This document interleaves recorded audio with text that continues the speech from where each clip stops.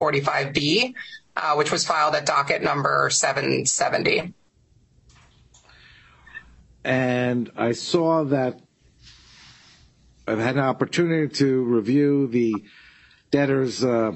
Renzi's declaration in support of the motion, as well as the opposition filed by the U.S. trustee, I think, earlier this morning. And let me then turn to the debtor and yes, Your Honor. If you want to address the opposition or where we go from here. Thank you, Your Honor. So, Your Honor, we filed the declaration of Mr. Renzi in support of the motion at docket number 784. Mr. Renzi is on the line, so if Your Honor has any questions for him or anyone wants to cross him, he's available. But otherwise, we would offer his declaration as his direct testimony. All right. Any objection? Good afternoon, Mr. Renzi. I see you there. Any objection to the declaration coming in as direct testimony? In lieu of direct testimony. Thank you. All right. Continue on. Thank you, Your Honor. Your Honor, since the commencement of these cases, the debtor's three main banking partners, Silvergate Bank, Silicon Valley Bank, and Signature Bank, have collapsed.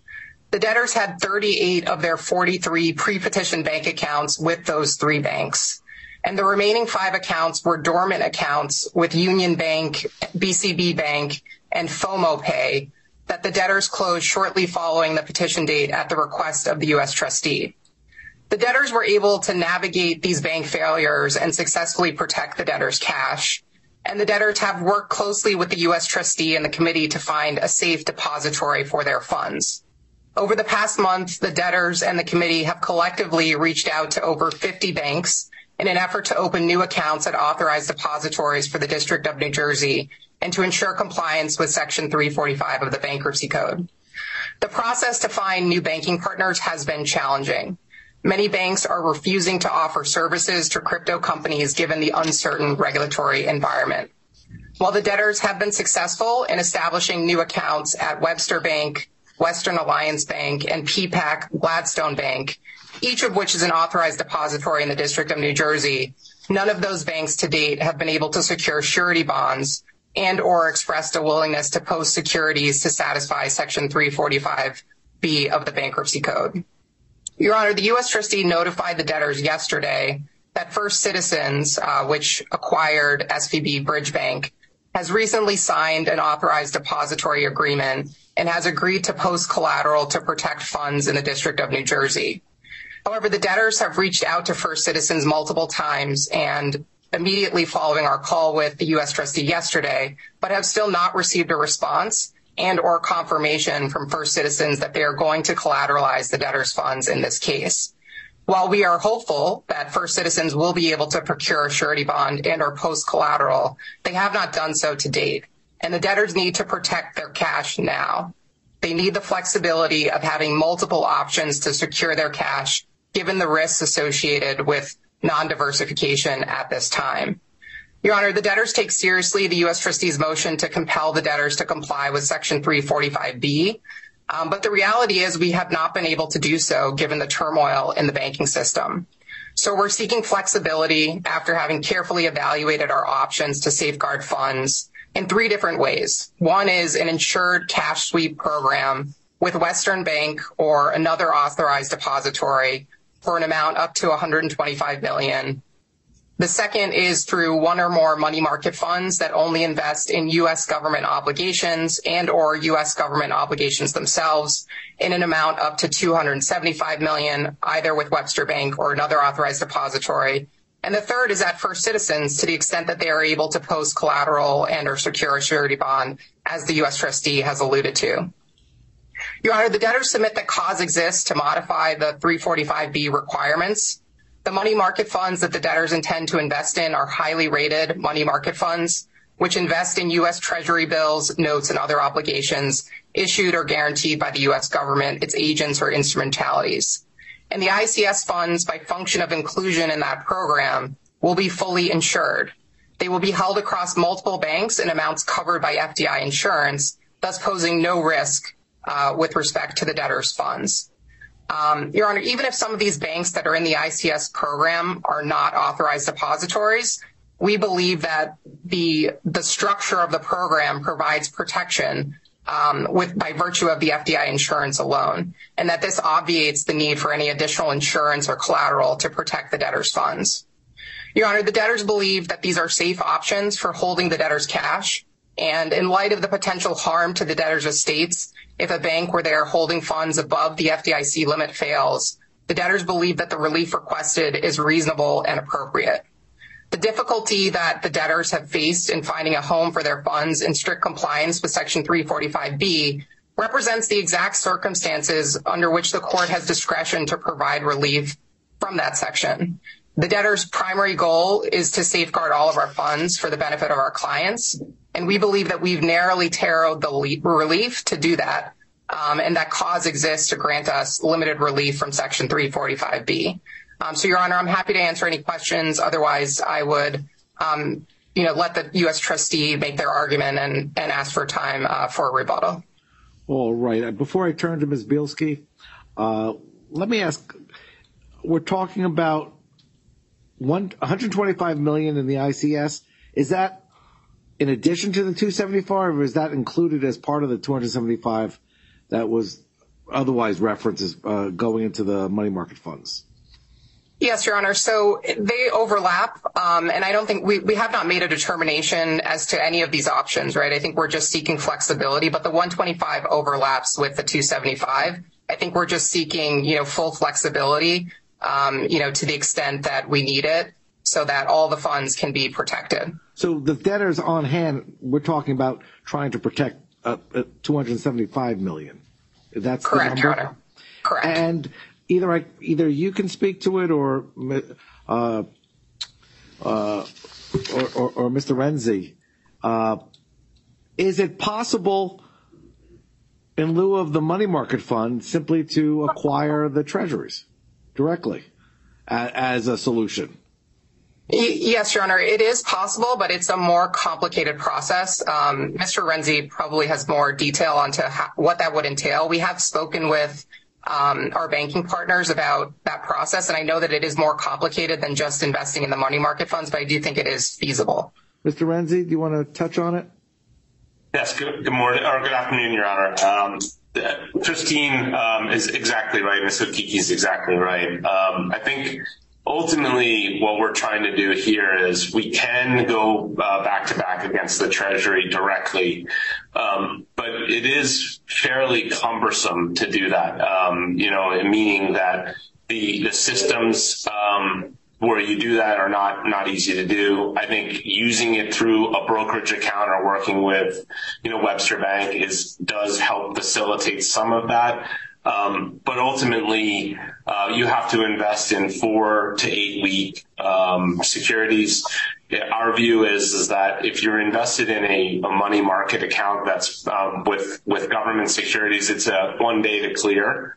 And so we just having that flexibility is helpful. And ultimately, the systems, I don't know if you've gone straight up against the Treasury's, interface. It's not the smoothest interface to work with. So I think that, with the assistance of Webster's, brokerage account or others, we can go and buy, money market funds that are backed by, essentially the government, and having, those securities of the government. And then that provides one day transition if need be. And so having that flexibility, having that security of the government, and having the safeguard is really what we think, really provides, the best option. And the ICS is just another great option that has been used before. It seems very straightforward, and we've been in discussions with Webster about that also. So both of those solutions are easier than just going straight up against the Treasury and providing the flexibility that I just described. All right, thank you. Ms. Bielski, do you wish to be heard on behalf of the UST? Yes, Your Honor. Thank you. Lauren Bielski with the Office of the United States Trustee. Your Honor, I'll just touch on the first issue that you raised with the debtor obtaining T-bills directly. We would have no objection to that. We think that's appropriate under the code, and I think that the debtor has enough sophisticated professionals that even if the process is cumbersome, that they can certainly do that. But turning to the objection that we filed this morning, Your Honor, and I appreciate that you read that in advance of the hearing. And I appreciate that Your Honor is aware of the concerns and the challenges that have arisen with regards to the banking issues, especially in this case and recently. And as Your Honor knows, Section 345 obligates the debtors to require from an entity which holds estate money that they're either invested and have a bond having the features identified in Section 345B as a surety bond, or the deposits of securities consistent with 31 U.S.C. Section 9303, unless the court orders otherwise. The debtor represents to this court that the surety bonds are no longer available due to bank volatility, and that each of the debtor's banks rejected any proposal to collateralize the debtor's funds, and that this is cause to waive the Section 345 requirements. But Section 345 places the obligation on the debtors to require protections for its money from the institutions that hold such money. And while Section 345 does not mention the U.S. Trustee's office, the office, in its supervisory role under 28 U.S.C. Section 586, assists with the protection of debtors' funds by its entry into the Uniform Depository Agreements. The UDAs obligate depositories to maintain collateral for bankruptcy funds on deposit in an amount no less than 115% of the debtor deposits that exceed the FDIC insurance limits. The funds at issue in this motion, referred to by the debtors as the remaining funds, are the funds that were held by Silicon Valley Bridge Bank, which was then acquired by First Citizens Bank, where the funds remain. At the time of acquisition, First Citizens Bank was not a party to a UDA, but our office has been working with them, and as of April 25th, First Citizens Bank executed a UDA. That means they have agreed to protect debtors' funds as required under the UDA, and the next step to open an account with the Federal Reserve Bank is underway. Based on past experience, this can be done in 48 hours, and then the collateral can be pledged. As counsel indicated, we relayed this information to them yesterday, but the debtors still are seeking the waiver from the court today. Counsel also mentioned that Webster Bank is an approved depository, having signed a UDA, but if Webster Bank is unwilling to either obtain security bonds or collateralize, then they would be non-compliant under the UDA. The U.S. trustee has concerns regarding the proposed alternatives, the insured cash sweep program and the money market fund, and does not believe they are acceptable because they do not allow for the necessary monitoring, oversight, reporting, and ability to safeguard the funds. So while we believe the court should deny the motion because cause has not been established, and because the ICS program and money market fund are unacceptable alternatives, at the very least, in light of the progress that's been made with First Citizens Bank, relief under this motion should be delayed for just a very short window, Your Honor, to give First Citizens an opportunity to pledge the necessary collateral. Thank you, Your Honor. All right, thank you. Ms. Okike, any response? Yes, Your Honor. Thank you. Your Honor, again, we have reached out to First Citizens. We've contacted them several times. They have been non-responsive, at least to the company, in terms of collateralization or surety bonds. And again, we remain hopeful that that happens.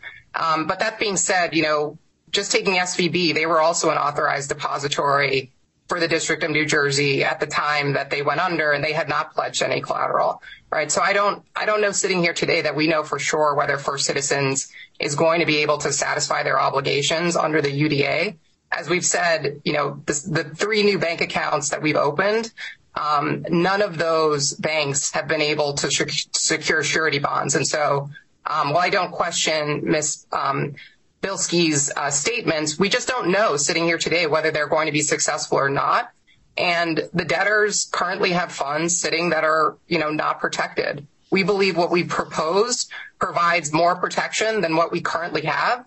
And we believe we've established cause, to utilize these mechanisms. We would, of course, work with the UCC and the U.S. trustee before, actually moving funds to identify, any money market funds or the ICS banks that we were going to use. But we're requesting flexibility given the financial turmoil right now. I think, having all our funds in one bank, even if First Citizens is able to collateralize, is probably not the best option, just given everything going on. And so we would respectfully request approval of the motion. And Your Honor, if I may, or Ms. Okeke, if I may. Yes. I also, I'll just note that in terms of bank accounts, we do not have an account for our international entities at FCB. So, and also that's another issue that we would have. So it's just, I know it's technical, but it's something that we don't have a solution for international, and we're responsible for those entities also. So let me clarify then. You're saying that if First Citizens Bank was collateralized and they've signed the EVA, but if the arrangements with the Federal Reserve have been made and they're collateralized, you still cannot keep international funds there? Your Honor, we do not have a bank account set up at FCB for the international entity. So we would have to go through the KYC process to do that, and then have them agree to post collateral or a surety bond for that to work. And I think that's just additional time that, we're concerned about. We have international accounts open at Webster Bank, we would be able to effectuate that much more quickly. And it just heightens the point that Ms. Okeke had just stated. I just wanted to make sure you were also aware of that too. Thank you. Your Honor, and one point just to add on that, you may recall that in kind of all this turmoil, the debtors transferred money out of Signature to a Haynes Boone account. And that is international money, which we are not able to move anywhere right now because we don't have an international bank account other than at Webster, and Webster has not been able to collateralize or secure a surety bond. And so there is an urgent need for this relief, as I think we've laid out for you. Can those funds be transferred into the proposed money market funds? Yes, Your Honor. All right. Thank you. Ms. Bilski. Thank you, Your Honor. This is the first we're hearing about any concerns with regards to international funds held in national accounts or the issues that Mr. Renzi just raised. So we have not had a chance to review that. But I would say, too, that the ability to get the T-bonds, the T-bills is still there. And again, we've been told by First Citizens Bank that they're moving toward, we're working with them to get the account open with the Federal Reserve Bank, and that they're prepared to collateralize. And at the very least, if we can allow a few days for that process to happen, and the debtor could also start working on obtaining the T-bills directly, I think that would be certainly an acceptable solution for the very short term. All right. Thank you. Mr. Renzi, you had your hand raised again? Yes. I mean, we've sent a few emails in regards to some of the details here to the U.S. trustee. I actually did it myself directly. And I think ultimately my concern is just I want to make sure that we're doing everything possible to do this as quickly as possible to protect these funds. And my concern is just given the nature of the industry that as Ms. Okeke went through, we went through a number of banks to get to where we are. And it was cumbersome to open up new accounts, as you can imagine. And, at the end of the day, I just want to deliver results for the company and for our system altogether. And to do that quickly is important, so that we can protect these assets. So that's all I would add, Your Honor. All right. Mr. Axelrod? Thank you, Your Honor. Before I begin, I believe this is my first appearance before Your Honor, and our counsel, Genova Burns, will be filing a pro hac vice application shortly. I just ask that I be permitted to speak pending that. Welcome to New Jersey remotely. Thank you very much. I think we're in general agreement. The committee is in general agreement with the debtors and the United States trustee as to the importance of safeguarding these funds.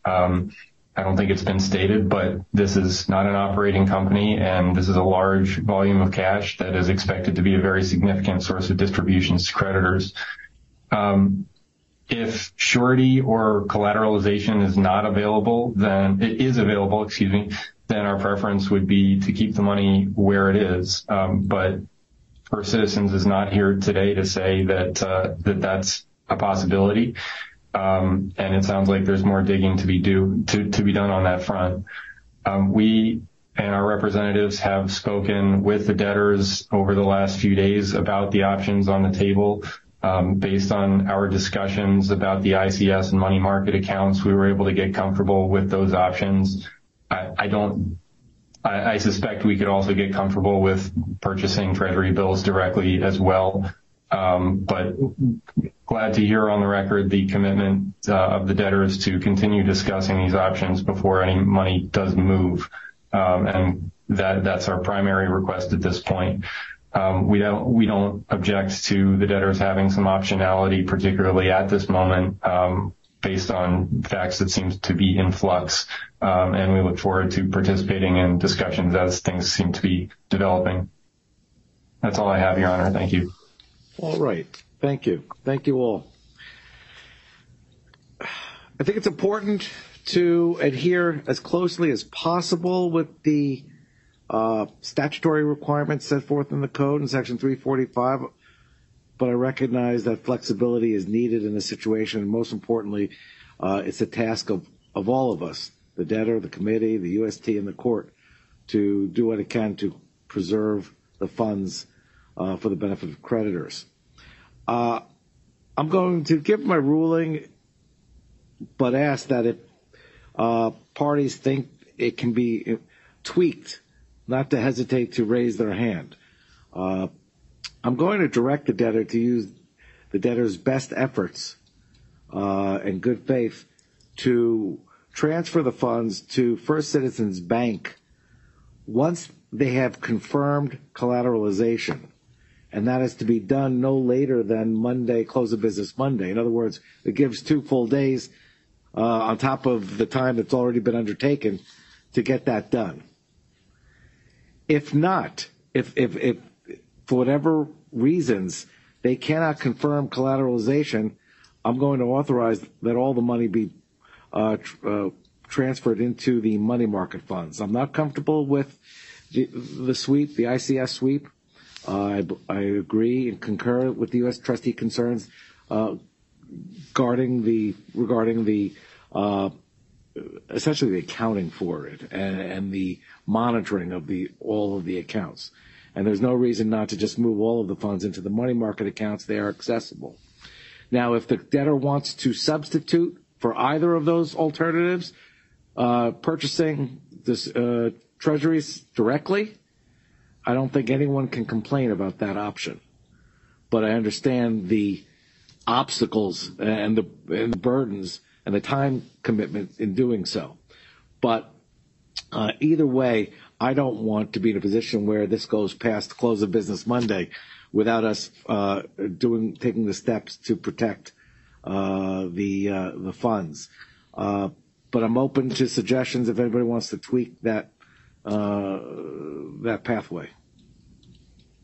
And you can consider it and discuss it if the court, if you need, I'm available tomorrow as well on a quick phone call if something has to be tweaked in order to satisfy everyone's concerns and expectations. Your Honor, your proposal works for the debtors. I think it makes sense. And as we said, we're happy to continue working with, the U.S. trustee and the UCC on these issues. Anyone else? Honor Lauren Bielski, I appreciate Your Honor's ruling as well, and we would also like the opportunity to talk with people in my office about any particular tweaking, as Your Honor mentioned, if we could bring that to debtors' counsel's attention first. Yeah, and then if there are any issues, if we could bring that to Your Honor as well, that we would appreciate that. Everybody knows where to find me.